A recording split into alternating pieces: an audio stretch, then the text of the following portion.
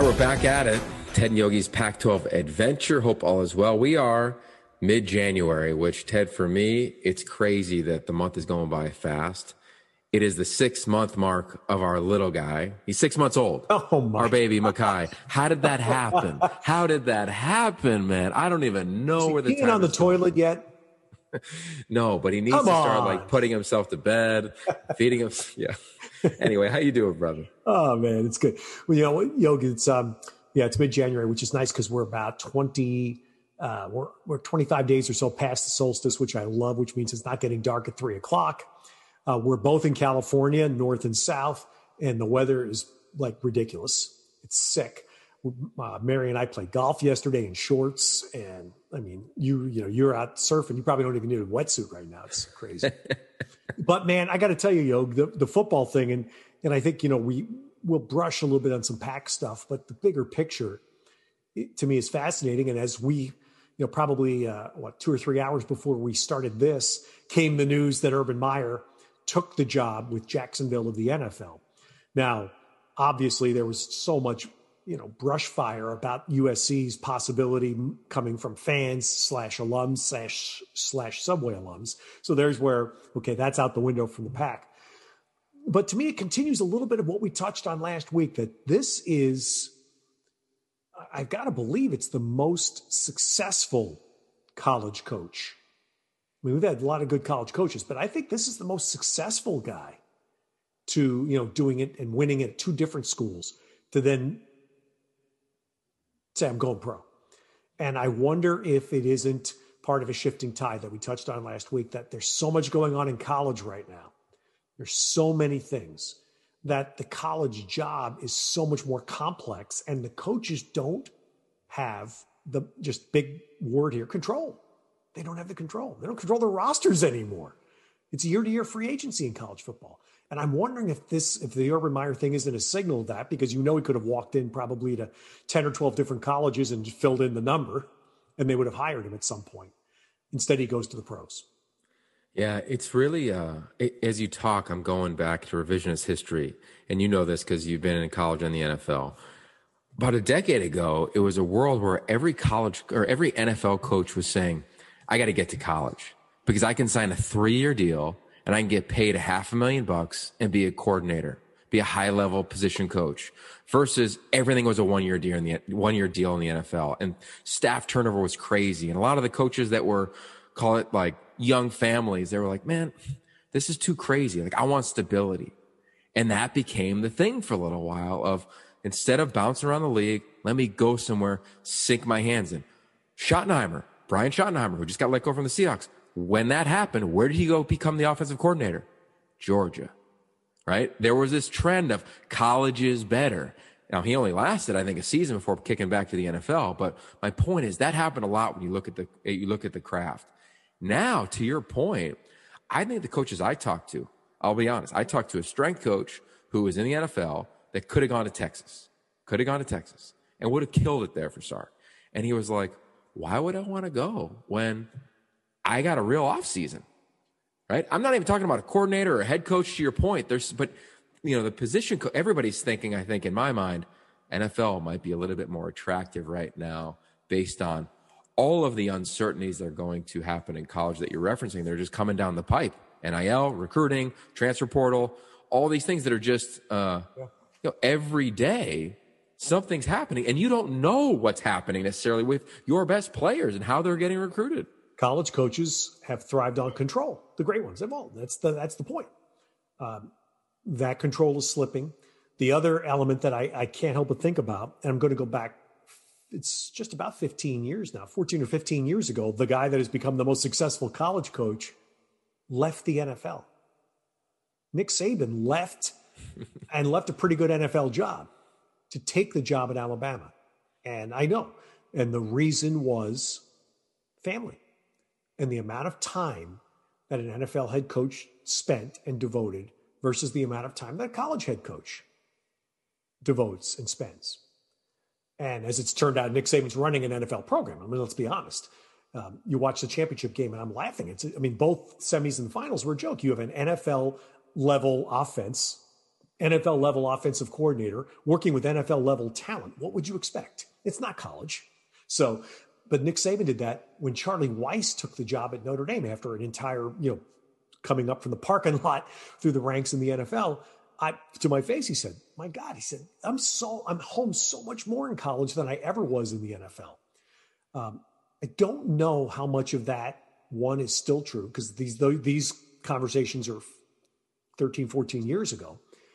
And the second part, again, is to me, it just comes back to the loss of control.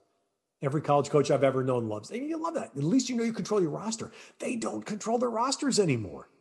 We've seen it. We've talked about it. Yogi, you can't have a quarterback room anymore with 3 stud quarterbacks. Gone.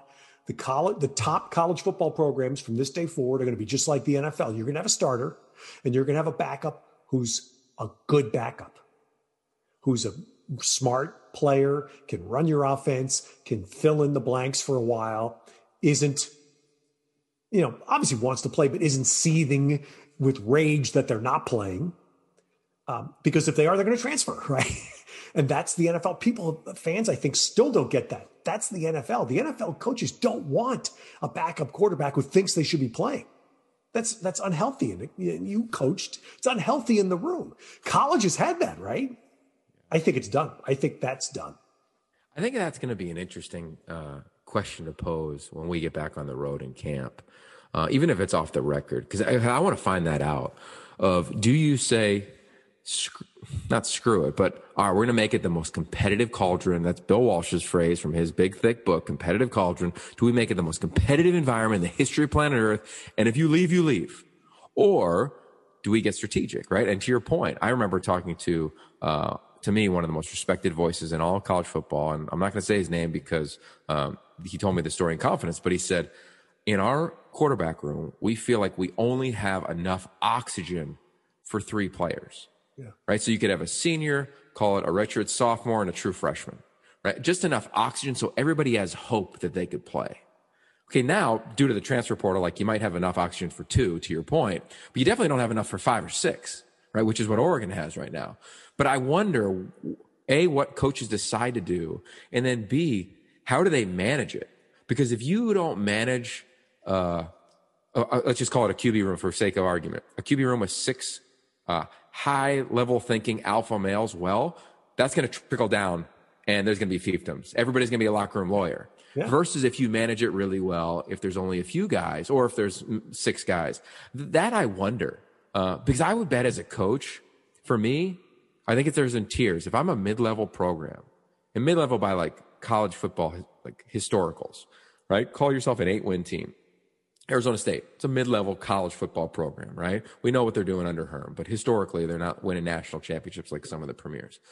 With that said, do you coach kids just as hard knowing that maybe they do leave? Like, where's the wiggle room? What's the gray area? And that to me that's going to be a challenge. I don't know how it's going to net out, and maybe it just nets out that the rich get richer and everybody else just kind of has to deal with it. And that's kind of where we are today. I think, anticipating all these moves. Yeah, Yogi, I think that's a great question that we'll find out about coaches. Because the first thing I thought of when you laid out that scenario, senior, redshirt, sophomore, and freshman, is I don't think that'll happen ever at a good program if the redshirt sophomore is a pretty good player.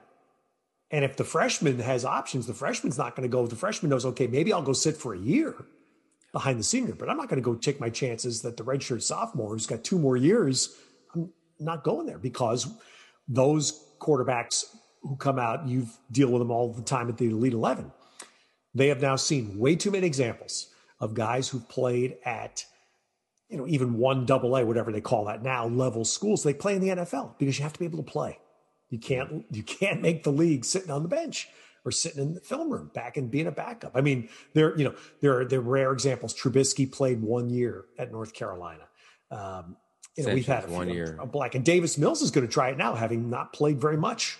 I mean, Davis Mills doesn't have a whole lot of starts under his belt. He's trying to go pro. They're trying to buck that trend, and Trubisky has done it to some degree. Davis Mills, we hope, does it. But to me, that's a tough one. So I still think what you're going to see is that Elite 11 level or high school, stud quarterback with options is going somewhere where they can play. And if they don't, It's JT Daniels. JT Daniels gets hurt. Here comes Keaton Slovis. JT's gone. He's going to go someplace where he can play, where he thinks he can play. Yeah, I'll tell you the thing that I would do, and teams have already done it, but I would continue to arm myself with this, is the mental skills coaching for when kids come in. Because here's what's going to happen with NIL, and here's what's going to happen with the transfer portal, in my opinion, is let's just say we have our example, senior starter, which is rare anyway, but let's just pretend we're like UCLA. We got a senior starter, Dorian Thompson-Robinson, as we talked before, and he's coming back for his 4th year at UCLA. Let's just say you have Chase Griffin, accomplished backup, right, who's going to be in his 3rd year in the program. And then you got a talented freshman, right, which they're going to have. To me, you have to manage the expectations of the young player coming in, because we've seen it. You've seen it in the NFL and in college. For every Trevor Lawrence or for every Jalen Hurts, who started as a true freshman, went to a national championship game, there's 20 other freshmen that have already transferred because they didn't play. And I don't know if they'll ever go play. I just don't know. Ty Evans is a guy who nobody on this podcast will know, who I love, by the way. He was committed to Colorado for a long time, ended up going to NC State when they made the coaching change because Kurt Roper went to NC State. And now he's playing for Jake Spavital at Texas State, right? He may have gone in, and I'm not trying to put words in his mouth, but the freshmen will come in and think they're a dude. And then when they're not, their external world is telling them they're so good, but the reality in the building is telling them they're not ready. So that young man needs to be prepared to deal with reality of, I'm not ready yet to thrive in major college football. I could make a couple throws off my back foot. I could throw a couple Hail Marys and be celebrated. But when I watch the film, I never processed actual football like we talked about on the podcast last week. So I think that if I'm a coach, we're talking through this on this podcast, I would probably go so hard as a truth teller to be like, this is how I'm going to get you to play well, not just play. And what do you want to do? You want to get paid? You want to play well? Because if you lots of guys can just go play catch. I say it every freaking game we broadcast. You play catch or you play quarterback. And we're hyper specific on a position. But that, to me, is going to be a major area because I see these 15-year-olds. They DM me all the time. Their dads DM me all the time. How do I get my kid a Scally? My kid's the next Josh Rosen, Sam Darnold, etc. Dude, maybe, but it's not about trying to get brand deals for him because of NIL right now. It's about him understanding a system right now. And that, to me, is going to be a major crossroads in college football and recruiting when all this stuff gets going in a few months. I'm thinking of, you said Josh Rosen, and who sat on the bench for the 49ers the last 2 weeks of the year because they needed a quarterback. They needed a body. So they went and got Josh. I think he was in Tampa. I think he was on their practice squad. And you think, of all the buildup that Josh had, and there's no shot. I don't know what he's going to end up. He'll be obviously free to sign with whomever for 2021. And who was before him at UCLA? Brett Hundley. Who in week 17, when Arizona needed to win to make the playoffs and Kyler Murray couldn't play, they went to a guy from the Canadian League, not Brett Hundley. Brett Hundley's the 3rd guy there. So basically, Brett Hundley's never going to play in the NFL is what I'm saying. He's had 5 or 6 years now in the league, and it's not going to happen for him for whatever reason.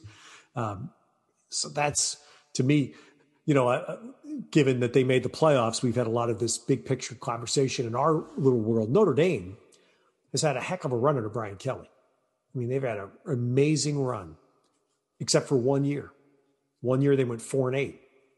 And their quarterback that year was Deshaun Kaiser, who was the only quarterback that has been drafted off Brian Kelly's 10 years at Notre Dame. Isn't that amazing? Wow. He had one quarterback drafted. And that was by far the worst year, 4-8. Wow. I ran into him in the airport about heading up to San Francisco I think it was the last week of the season. And, we're all masked up and it's like, Deshaun, Yogi? And we sat down and talked for about 90 minutes because our flights were delayed. And it was so interesting to talk to him because, and as a Notre Dame alum and anybody who followed his career, on one word, you could be like, yep, didn't play, NFL bust, whatever. Now he's still competing to get back into the league this year because he got injured in the offseason. He's only 24 years old. That's what's hard to believe. Exactly. And on the other hand, he fully took advantage of Notre Dame. In a good way, in terms of he's building a business right now. He's using all the connections of Notre Dame. So again, I go back to, and I just wrote this down, that the percentage of players going to the NFL, no matter what NIL does, no matter what the portal does, that's not going to change. And the longevity of careers in the NFL, that percentage is not going to change, right? There's a great article in April Toby Gerhart wrote in the New York Times. I read it today because it was in my stack of articles I've been meaning to read for a year. And it was amazing because he talked about how he thought he was going to play forever. It lasted about 6 seasons, got hurt a couple of times, and it was done. And he's about to finish his MBA at Stanford. So again, to the players that are listening, the numbers and the percentage of success will not alter. It will not alter. The amount of quarterbacks being drafted will not alter. Like, those things will be constant as the history of the NFL continues. So what can you control? Which is, how am I going to take advantage of my experience? I say this to schools all the time, man. This is my last point where I'm kind of on a rant here. I talk to a lot of schools in the Pac-12 around NIL and what they're doing, and I give them my 2 cents on whatever that's worth. And a lot of it is, when you talk to your players or incoming recruits on NIL, please don't talk to them about the $500 Instagram post. I do that. I get those for coffee, right? And you know how much work it is to get that deal and then to execute that deal and film that little Instagram post and then to invoice them? It's a pain in the ass for me, and I'm 39 years old, right? And it's not a lot of money, big picture.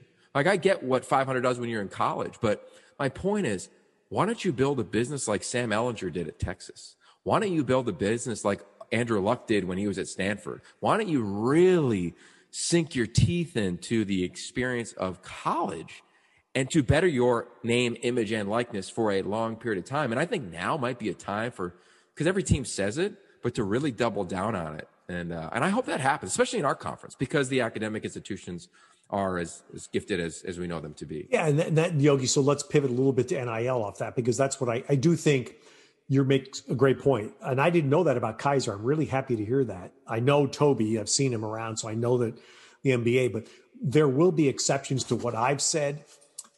Obviously, there always are exceptions, and the exceptions are going to be the people that are smart enough to say, I'm going to the school as well as the football, and I will use both. And our conference right now has the most sterling example I've seen in years on the basketball side at Stanford, Oscar de Silva from Germany, who is right now one of the 2 or 3 best players. He's a senior, and he's one of the 2 or 3 best players right now in the conference. And he's been studying for 3 years in the most pioneering stem cell research lab on the Stanford campus. So that's his academic pursuit as well as his athletic pursuit, and he's excelling at both. So my point is, there will be players, football in our case, that will say, I'm going to go to a standout school, a school that has a field that I can pursue as well as my sport. And they will not be prone to jumping around the portal and going to 5 schools in 4 years or whatever. You know, there will be exceptions to that, thank goodness. I fear that there'll be more that do that than don't. More that do the jumping around. That's my fear, is that we'll have more that do the jumping around and fewer examples of the ones we mentioned.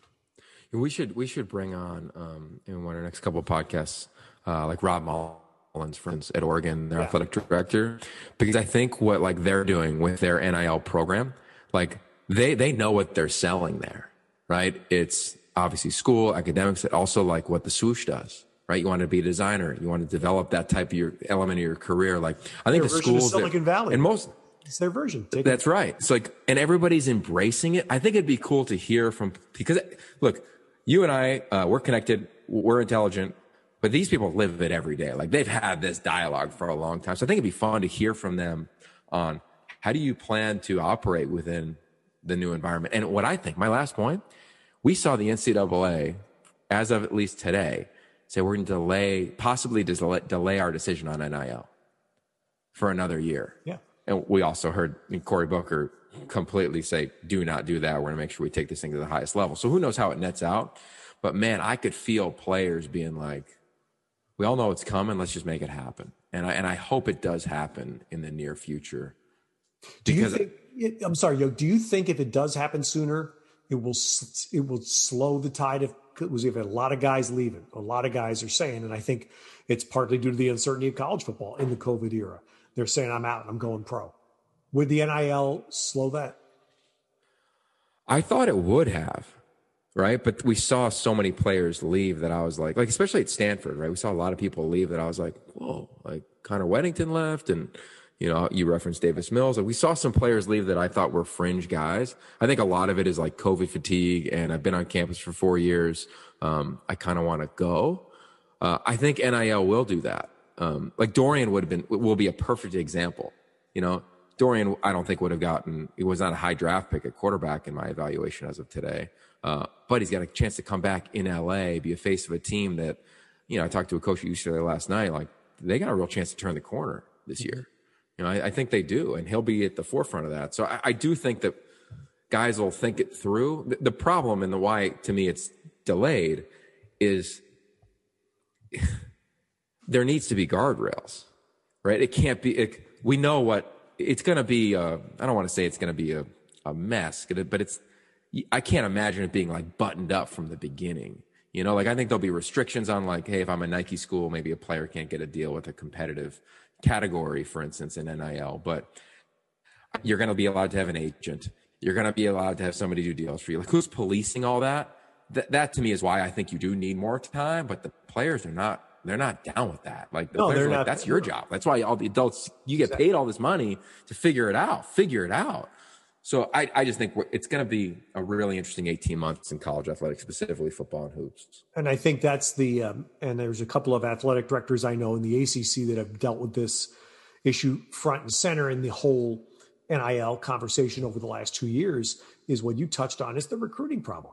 Is that, some kid who decides to go to Oregon State and suddenly has a good year or 2 years and now an SEC school saying, jump in the portal, let's go, because you come here and my car dealer is going to give you X and, the local burger joint will do Y.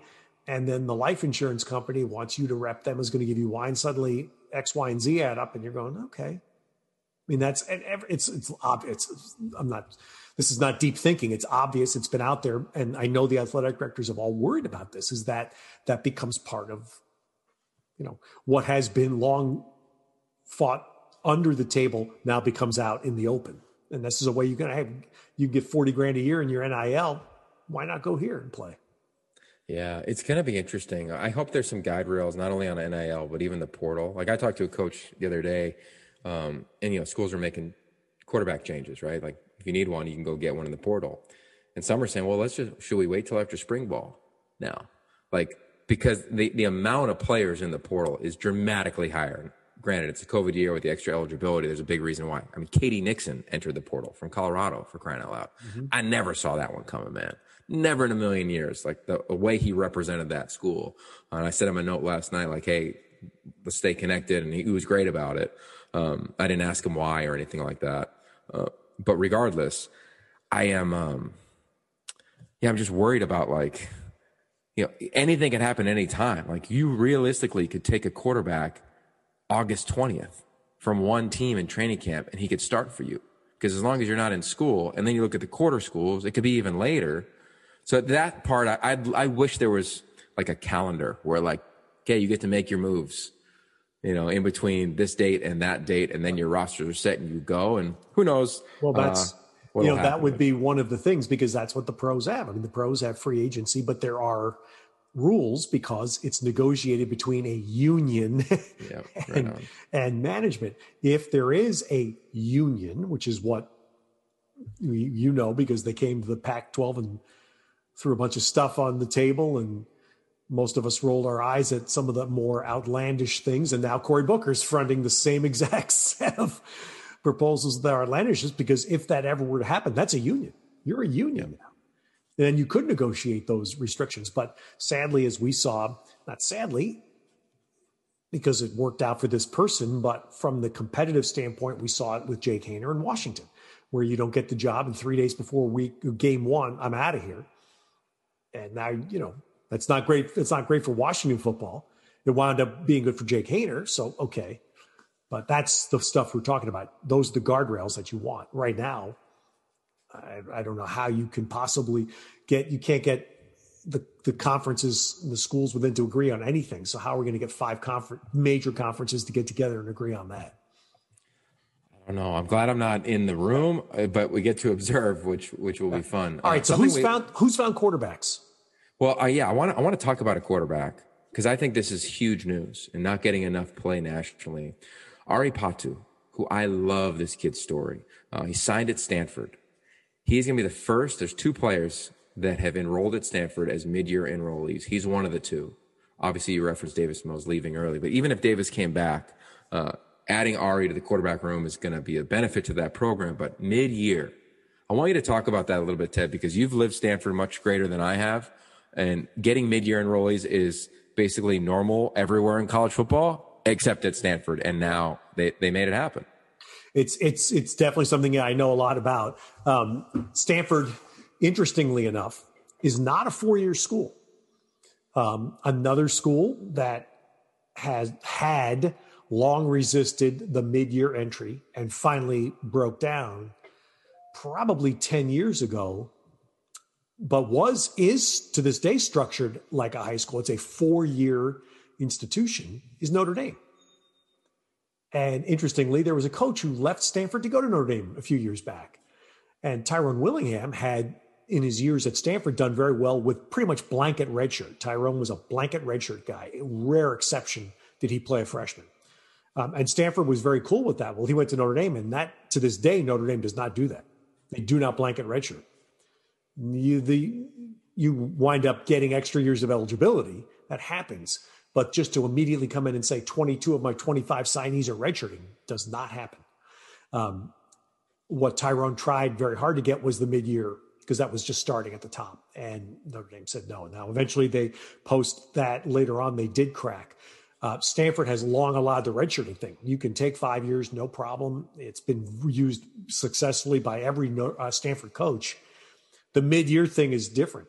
And to me, it's just simply this. It's a,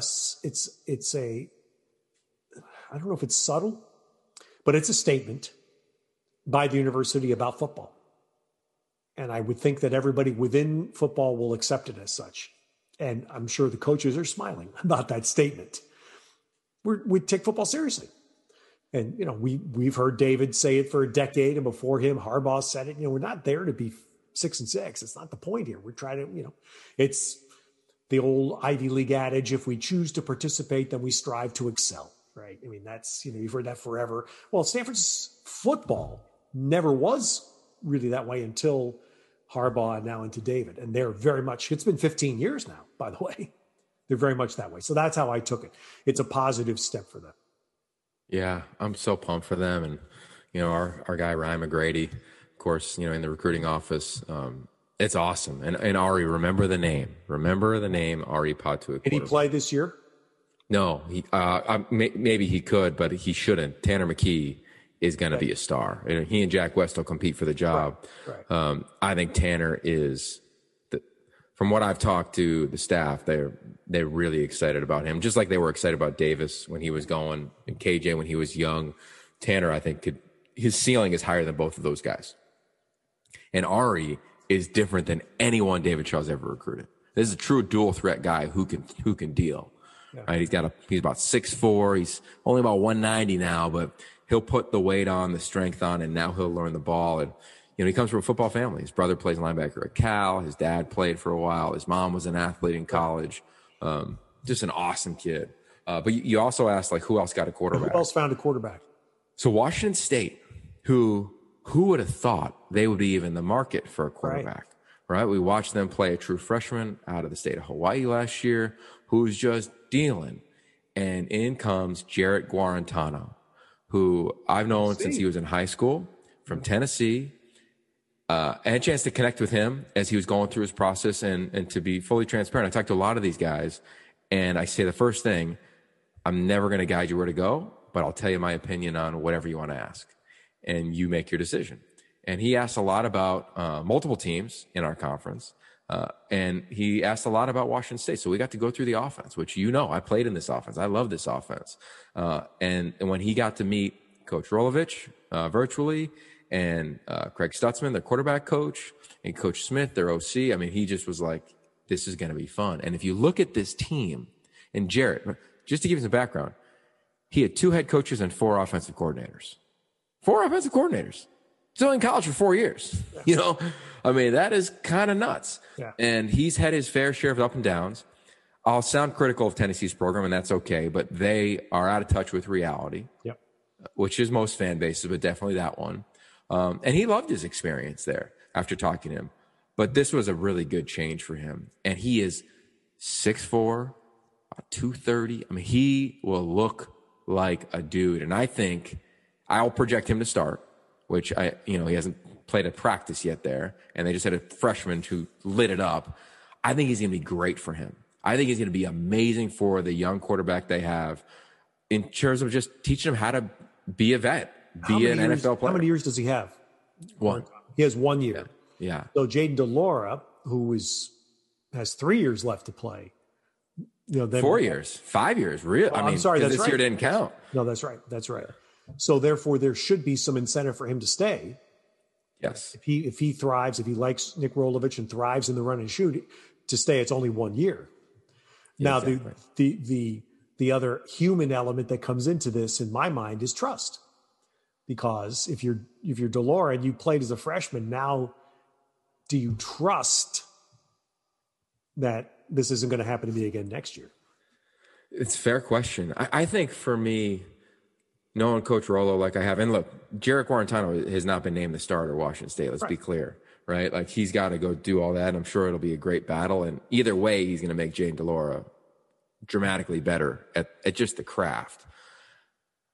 I just think that Coach Rollo's when you talk to players that played for him, they rave about the player's coach that he is. And not in terms of like the rah-rah, have a great time, but in terms of like he thinks about the players first. And I know, like, granted, there was like a big story, obviously, this offseason about him around COVID and We Are United, et cetera. But I've known this guy for 15 plus years. He is as connected to players as any coach I've been around in college. Like, he really is. He is a former player. He is a former quarterback. So I bet he's managed it brilliantly. Him and Jaden knowing that relationship, dating all the way back to Hawaii, obviously, when he was the head coach at the University of Hawaii recruiting him, I think he'll be fine. And I hope that Jaden DeLaura looks at this and says, all right, now let's go compete, because they don't have anybody else. Everybody else has hit the portal at that position or has graduated. So now I got to go compete. Or I guess you may anticipate them hitting the portal. Who knows what happens with Gunnar Cruz? Who knows what happens with Cam Cooper? But I would anticipate everybody not being on that roster by the time we get to next season. Where is Utah? So Utah's interesting. They brought in a transfer quarterback out of Baylor who started last year, Charlie Brewer. And they also had a quarterback start the first game of the season that they're really excited about, a former transfer out of the state of out of Texas from California. So I don't know. You're talking about Rising, right? Yeah, Cam Rising. Right. And the young man who did start for them, the transfer from South Carolina, Jake Bentley, is no longer there. Not sure if he's landed in the portal yet, but I know he entered the portal. And I think for me, like, Kai Whittingham has never been afraid to bring in guys at any position to go compete. I mean, look at quarterback or at running back. Yeah. They brought in Ty Jordan, rest in peace. Well, they also recruited one of the top running backs in California in Jordan Wilmore the previous year, who we all thought would be the dude there. Yeah. So I think that Kyle is kind of like, prove it. Let's see what you got, whether it's Cam Rising or Charlie Brewer. And yeah, I guess that one didn't shock me as much as the Washington State one initially. Right. All right. And now Arizona, is Gunnell still? I mean, when the new coach comes in, I'm thinking, does Gunnell change his mind and come back? So I don't know if it's official, but I definitely have seen on his social media that he's in Memphis, Tennessee right now. Gunnell is, okay. I don't know if he's officially a member of that program. I don't think he's coming back. I've gone back and forth with him. I don't anticipate that, which, he made that decision. I do know, though, that Jed Fish has done a phenomenal job of bringing guys back from the portal. He went and brought back Jamari Joyner, who I think is an all-conference wide receiver. Wow. Who hit the portal. He was a former quarterback from Tucson. Right. Now he's back. There's numerous guys he's brought back. I've heard from a lot of the local media there in the last week, because Jed's done a lot of one-on-ones, and they're like, I get it now. This guy's really good. So I think the roster, that the two deep day one when he had the job versus the two deep now, even if it's projected, are dramatically different because more guys are on the team. Right. So I don't think Grant is in the mix to come back. I do anticipate Arizona getting a quarterback, though, in the portal. They're in the mix for one. I love their staff. You look at offensive coordinator, and it's Brendan Carroll, one of my closest friends. We've talked about that. Jimmy Doherty comes over from UCLA. I talked to him the other day. He's so excited to be there and also so grateful for what he said he learned from Chip. Defensively, Don Brown, who you know, and you look at that staff with Chuck Cecil and Ricky Hundley. They did a nice job building that thing out. And I think for Arizona fans, as I talked to Jim Thornby, often our researcher at Pac-12 and an Arizona alum, when the hire was made, he was like, who is this guy? And now you see the staff and you're like, yep, okay, I'm in because of what Jet has done in that regard. Wow, man. Well, it's kind of great. And the other good news that we saw, you mentioned Jimmy Doherty leaving UCLA. Chip Kelly made Jerry Neuheisel the wide receivers coach. So Jerry Neuheisel continues on that amazing track of defying genetics. Good for him. Totally, man. I'm really excited for him. See if Rick listens. Totally. Because Jerry was like, when he came out, he was thinking about doing what we do, what his dad does currently, which is broadcast, right? He had the chops to do it, of course. And I have such affinity for young graduate assistants because he was an off the field assistant and then a graduate assistant. He's just paid his dues. He really has. And then I love when coaches pull from within, especially at the skill positions. It's easy to go get somebody else, but he elevated somebody he trained how to speak, how to talk, how to teach. I love that. And of course the name and Jerry and UCLA and his hair and all that stuff is amazing narrative for us on TV. But on the coaching front, I'm really excited when young guys get an opportunity to elevate within a stable program with leadership like Chip. For all the criticisms he gets, I'm a big fan of the culture of that building, having been there a ton, and excited for Jerry and the addition to it. And Yogi, it's great. I mean, they went against the grain with so many people leaving. They had a bunch of players say they're coming back, including Quentin Lake, big defender, and Dorian Thompson-Robinson. That was, to me, I was, just really happy, obviously for UCLA, but just happy to see some players saying, okay, I'm going to stay. I'm going to stick this out. Yeah, and even Quantrez Knight. He was a safety transfer from Kent State, who we saw against ASU 2 years ago in their opener on a Thursday. This is a talented player. I think he was even invited to one of the bowls. It wasn't the Senior Bowl, but one of the bowls he was invited to, and he decided to come back. And again, I talked to a coach on their staff earlier this week. I do think they're that team that can turn the corner. This could be an 8-9 win team next year. And they're doing well in recruiting. I mean, you go back and look at recruiting for the nerds like ourselves in recruiting. Early signing day it's called early signing period because it's a 72-hour window. So Chip got a lot of guys in hours like 36 and 52 and 71 that nobody talked about versus the first 12 hours when we were recovering this thing. Okay. So he did a nice job flipping a couple guys from Michigan, getting some other guys from different parts of the country as well as California. So I might be in the minority, but I believe in what they're doing when you look at the totality of the turnover that Chip had to deal with when he got there. Over 80 players left in some fashion. It was a brand new team, brand new team. Which Chip been through that in the pros, so he was prepared for it. But I understand your point. Now we're trying to keep these as close to 30 as we can. We bled past, but there's one more bigger picture that we finish on because in some way it's going to affect the Pac-12. The other interesting news of since we last talked, new contract for Jim Harbaugh at Michigan. And it involved a significant reduction in his base pay. The chance through incentives, basically, if the team wins, he'll make the rest of that money back. But that's a big if. And the other point to me, Yogi, that was and I think it's been dramatically underreported, the buyout. Dramatically reduced buyout. And we have seen two examples, Auburn, 21 million, and Texas, 25 million. And I'm just going off the reports, but that's been widely reported, those two numbers. That at any period of time, but my God, in the middle of a pandemic, that is just grotesque. And I understand the agents don't want to hear that, and I understand the coaches don't want to hear that. It just is. Just call it what it is. And to me, that is done. That is over. Now, there will be, again, exceptions because there are certain schools in college that are basically playing pro football and they won't care. But I think that I give Michigan credit for being the first school to step up on a big stage with a high-profile coach and say, we're not going there anymore. That's not going to happen here. And I thought that, it's I think everybody can read the landscape for Jim Harbaugh wasn't what it was when he went there. It's certainly not what he expected it to be. And so he adjusted properly. He's still going to be extremely well compensated. But the school is no longer hamstrung by an absurd buyout clause. And I just think that's going to take place. I don't even know what the schools in this conference deal with in that regard. But those numbers that we saw from Texas and Auburn, they're just wrong. Just wrong. Yeah, I've got a bunch of thoughts on that, but I'll try to be brief.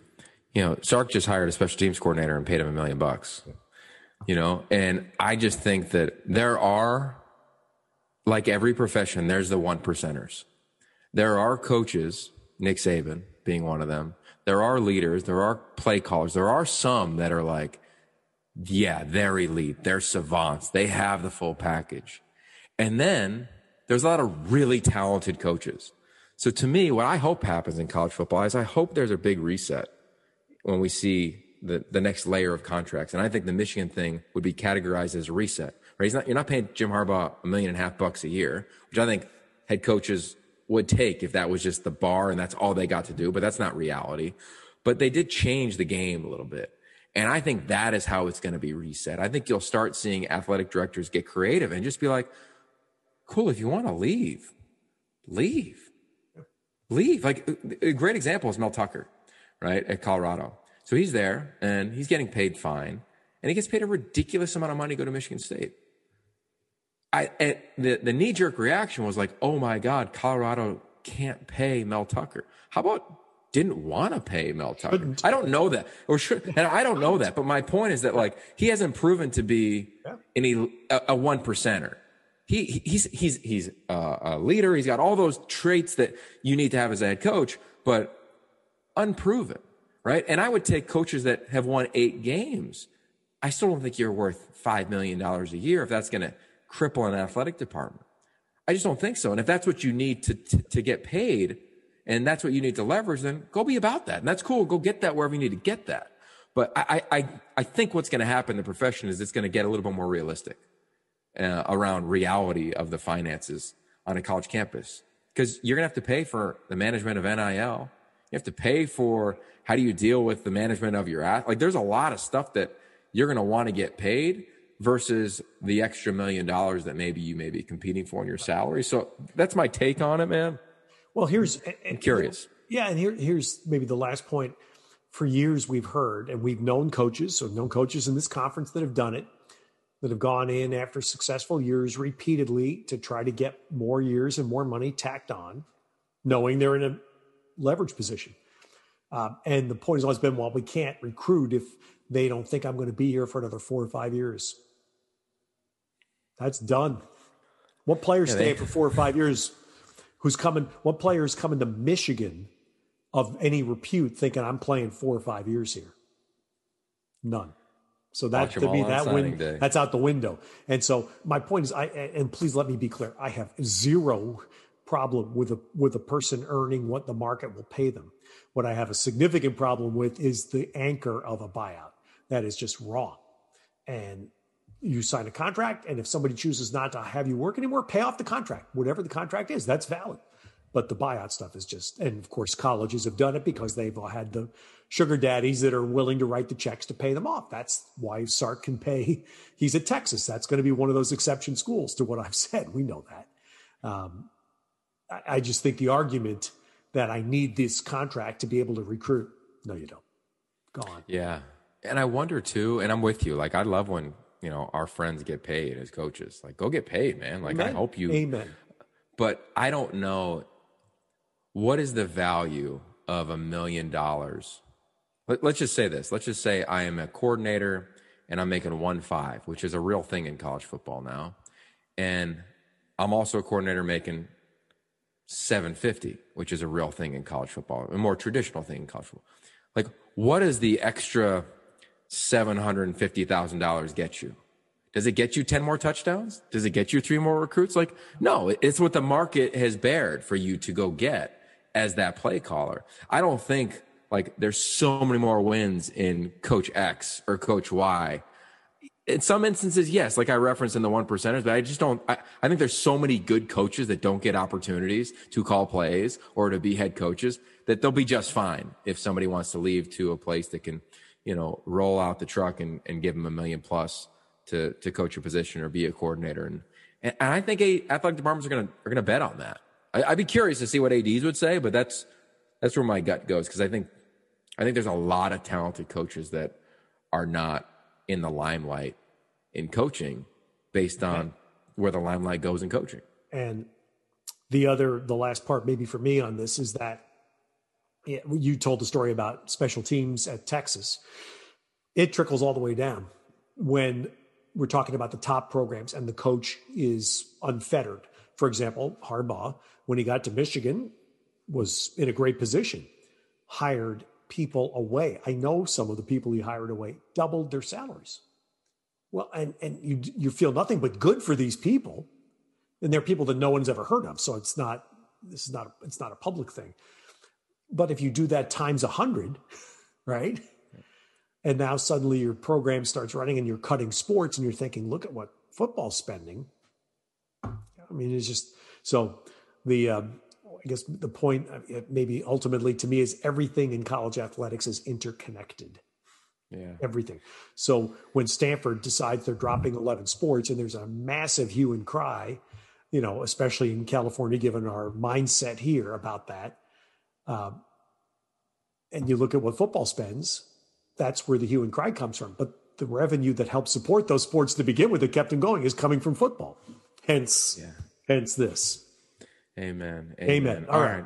All right, so we're going to shut it down, but we'd be remiss. Big congratulations to Andy Avalos, new head coach at Boise State, former DC at Oregon. We'll see what they do in that regard. I'm sure that'll be handled by the time we come back here next week. We'll also start working on some guests for the offseason. We also have signing day part 2 coming up in 2 weeks. So that happens on February 3rd. There's a lot to talk about. And if you're looking for something good to watch, go to the CW, watch my new show. It's called All American Stories. Well, you'll be inspired. That's it. That's the last thing I was going to say was congratulations, Yogi. Your show was spectacular. The first episode of All American Stories, 4 terrific stories. And the next one is? February 1st. So we'll make sure we promote it properly next episode. No, we will. But Feb 1 on the CW, set your DVR. You can set your DVRs, All American Stories. It'll record every episode. And I know because you've already done a film, but you had to feel like you gave birth when you saw that on the screen. I slept well after birthing that bad boy. I always said in storytelling, and you know this too, it ain't real till you see it on the screen. You could have all the paperwork done. You could have filmed. I filmed the whole documentary. We'll talk about this next time on Jed Fish and the University of Miami for training camp, and it never saw the light of day. That's a tease for next week's episode. All right, man. We need a. Well, we'll figure it out. We have to distribution plan for that. Totally. I know a guy that might be able to fund the distribution plan, Jed. Yeah, I love it. All right, lots more to talk about. Thanks for all the comments and for listening. We appreciate it. It's Ted Robinson. I'm Yogi Roth. Stay safe. We'll talk to you soon. It's Ted and Yogi's Pac-12 Adventure.